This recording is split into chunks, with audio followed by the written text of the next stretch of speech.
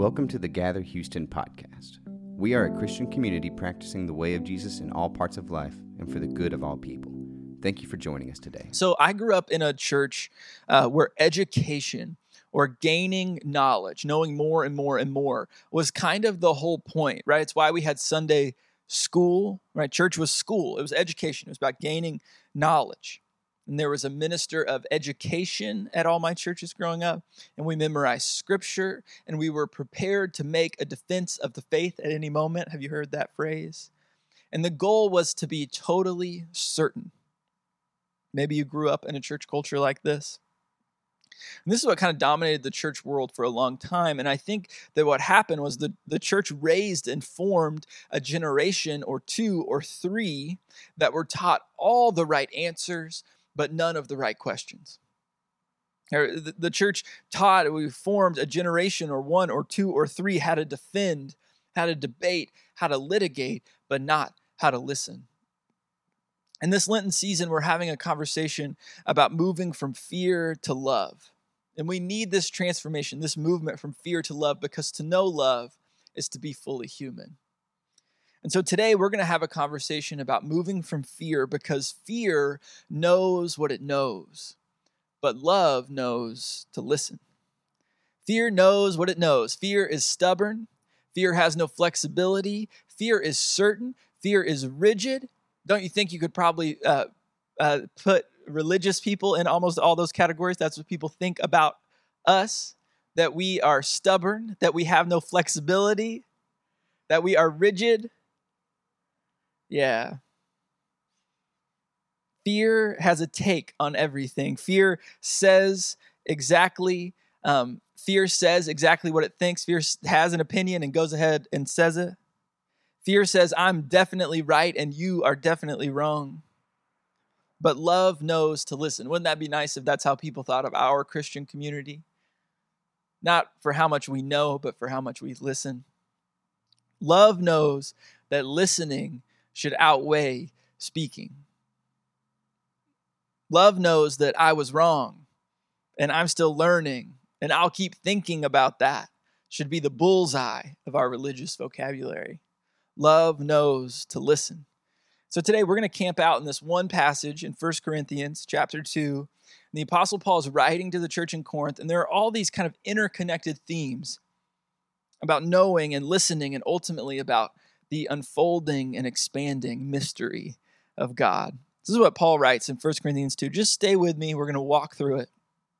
He says, when I came to you, I did not come with eloquence or human wisdom as I proclaimed to you the testimony about God. For I resolved to know nothing while I was with you except Jesus Christ and him crucified. I came to you in weakness, with great fear and trembling.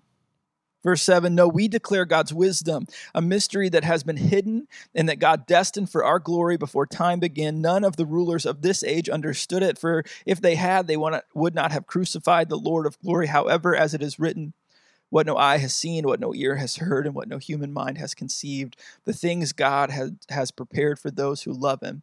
These are the things God has revealed to us by the Spirit. So let me just point out a few key words here. Paul says, you've heard this phrase, I resolve to know nothing. I resolve to know nothing.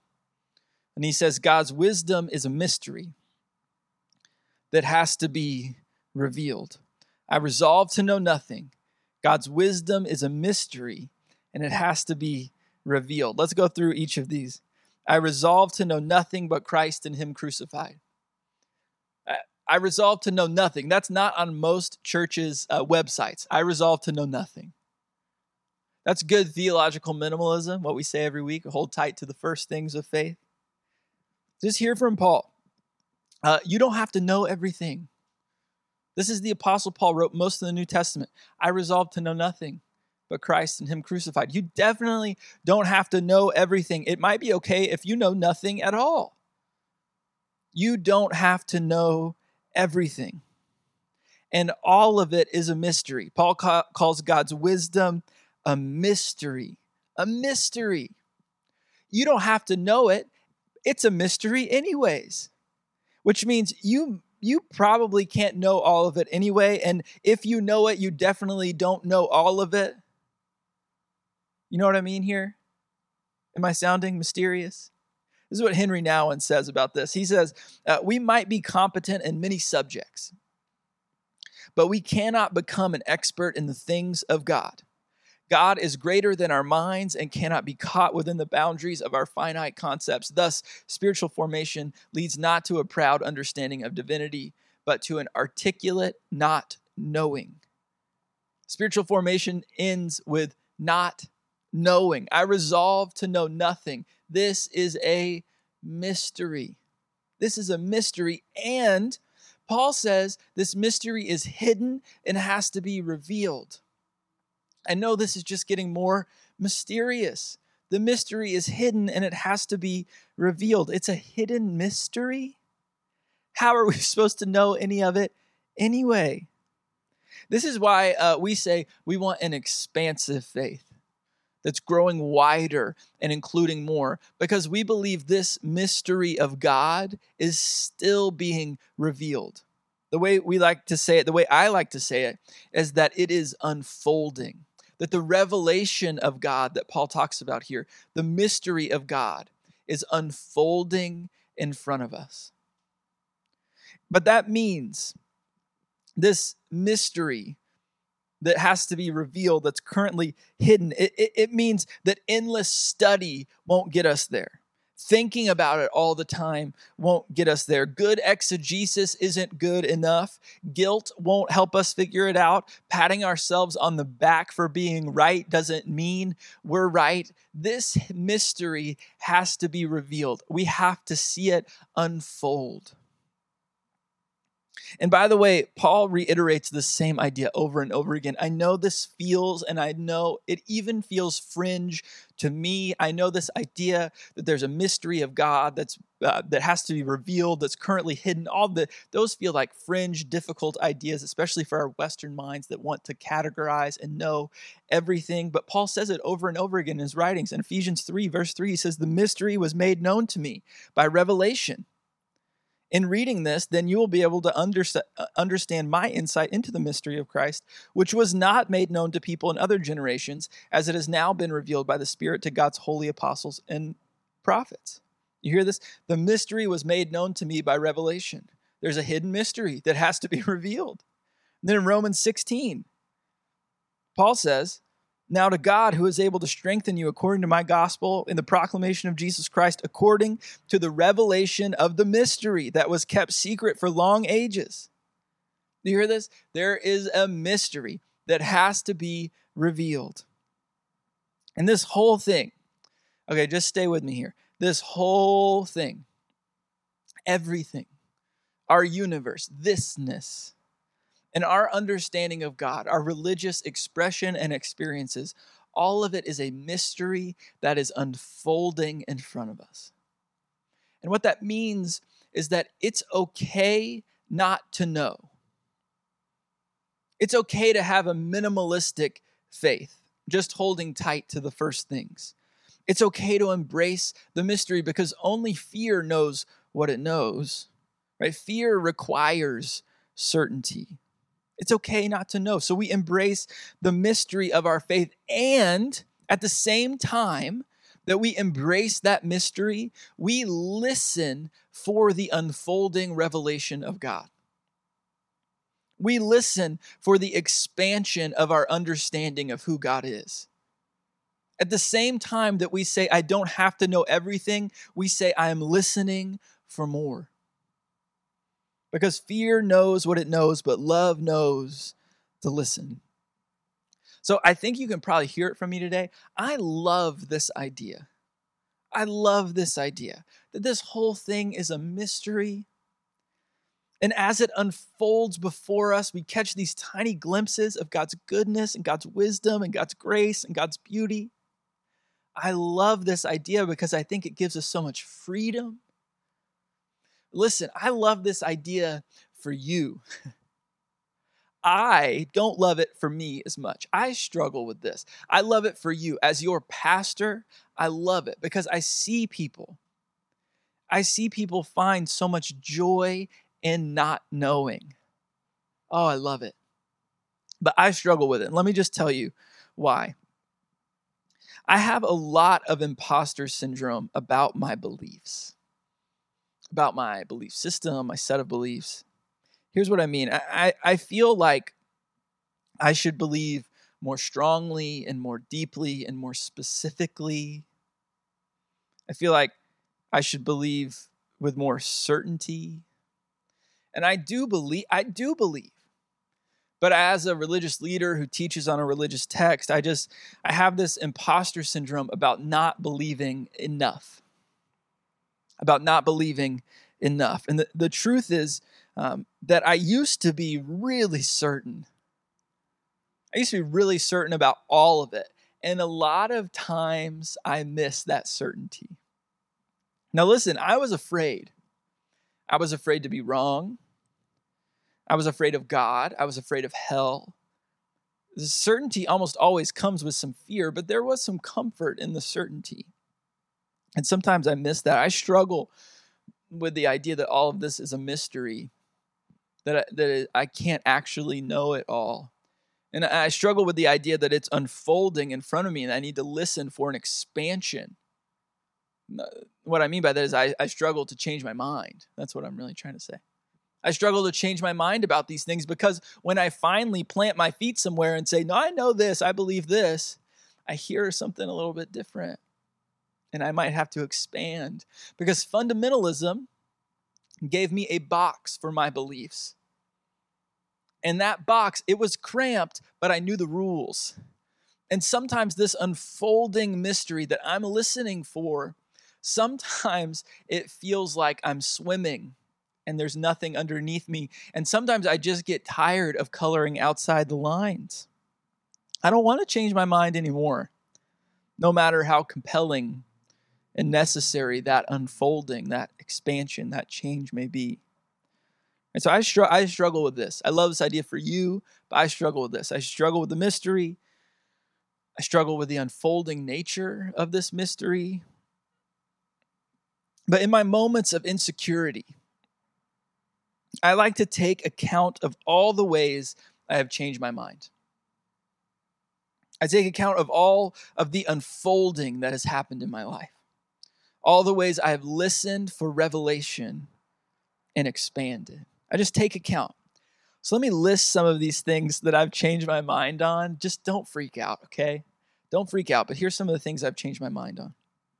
Biblical inerrancy, the creation narrative, the nature of sin, hell, full inclusion for everyone, salvation, and atonement theories. Is that a scary list for you? I'm going to read it again just to freak you out a little bit more. These are the things I've changed my mind on. Biblical inerrancy, the creation narrative, the nature of sin, hell, full inclusion for everyone, the meaning of salvation, and atonement theories. And when I look at this list, this is not my full list, by the way, but these are the big ones. But when I look at this list, when I take account of my expansion, here's what I like to ask myself. Do these expanded beliefs get me closer or further from loving my neighbor as myself? And yeah, I miss the certainty and I miss the box. But every time I listen for the unfolding revelation of God, listen, every time I change my mind about a belief because I believe I've seen the revelation unfold before me. Every time I expand, those beliefs get more just, more kind, more gentle, more loving. There is more tension. It's not simple. It's definitely a mystery, but it always ends with more love because fear knows what it knows. But love knows to listen. And so for you, these ideas, certainty, mystery, and unfolding revelation, how does that all hit you? Do you feel uncomfortable? It's okay if you do. Does it immediately sound like heresy to you? That's okay too. I know these are hard ideas, that we don't know everything and that maybe we can't know everything. That may be bad news for you today. I wonder how it's hitting you. And just for you, how often do you change your mind? How often do you expand? Do you listen to the unfolding revelation? And maybe not just on these big cosmic things about God and religion, but just in your day-to-day, hour-to-hour life. How often do you change your mind? Do you know what you know, or do you know to listen? And do you feel safe enough to live with uncertainty? So for me, and I'm guessing for some of you, my religious indoctrination told me that doubt and uncertainty and mystery, that those things were not allowed. There's no room for any of that. And so I didn't feel safe enough for uncertainty for a long time. I avoided those feelings because I didn't feel safe. And I just wanted you to hear from me today that you are safe enough to not be certain, that no one is requiring certainty from you, that God isn't asking it, that your church doesn't need it. You are safe enough to not be certain. Listen, all of this is a mystery unfolding. So we embrace the mystery and we listen for the revelation, because fear knows what it knows, but love knows to listen. So a couple of years ago, there was a story on This American Life about a dad with a 9-year-old daughter who couldn't stop asking questions. Maybe that sounds familiar to you. And she was asking questions about everything. And so this dad said, "Why don't you write down all of your questions, give them to me, and I'll try to answer them." And she did. And the first question was this: what is life and why? So big questions. She asked, time, why, explain, period. She asked, why is there heaven and hell? She asked, who do you miss and why? Do you miss anyone more than them? And does that change? And how? And if that changes, was it worth missing them in the first place? Pretty big questions for a 9-year-old. There were 50 questions in total that she wrote down. And so this dad, he spent 3 years answering these questions one by one, like really writing serious answers, doing tons of research and giving these responses to his daughter. And 3 years into this process of asking these really intense questions and this dad answering them, 3 years into this process, an NPR reporter from This American Life came and asked this now 12-year-old girl, Rosie, about this whole process. And this is what Rosie said, right? Her dad had spent 3 years researching and writing. And this is what Rosie said about it. She said, the answers weren't really what I wanted.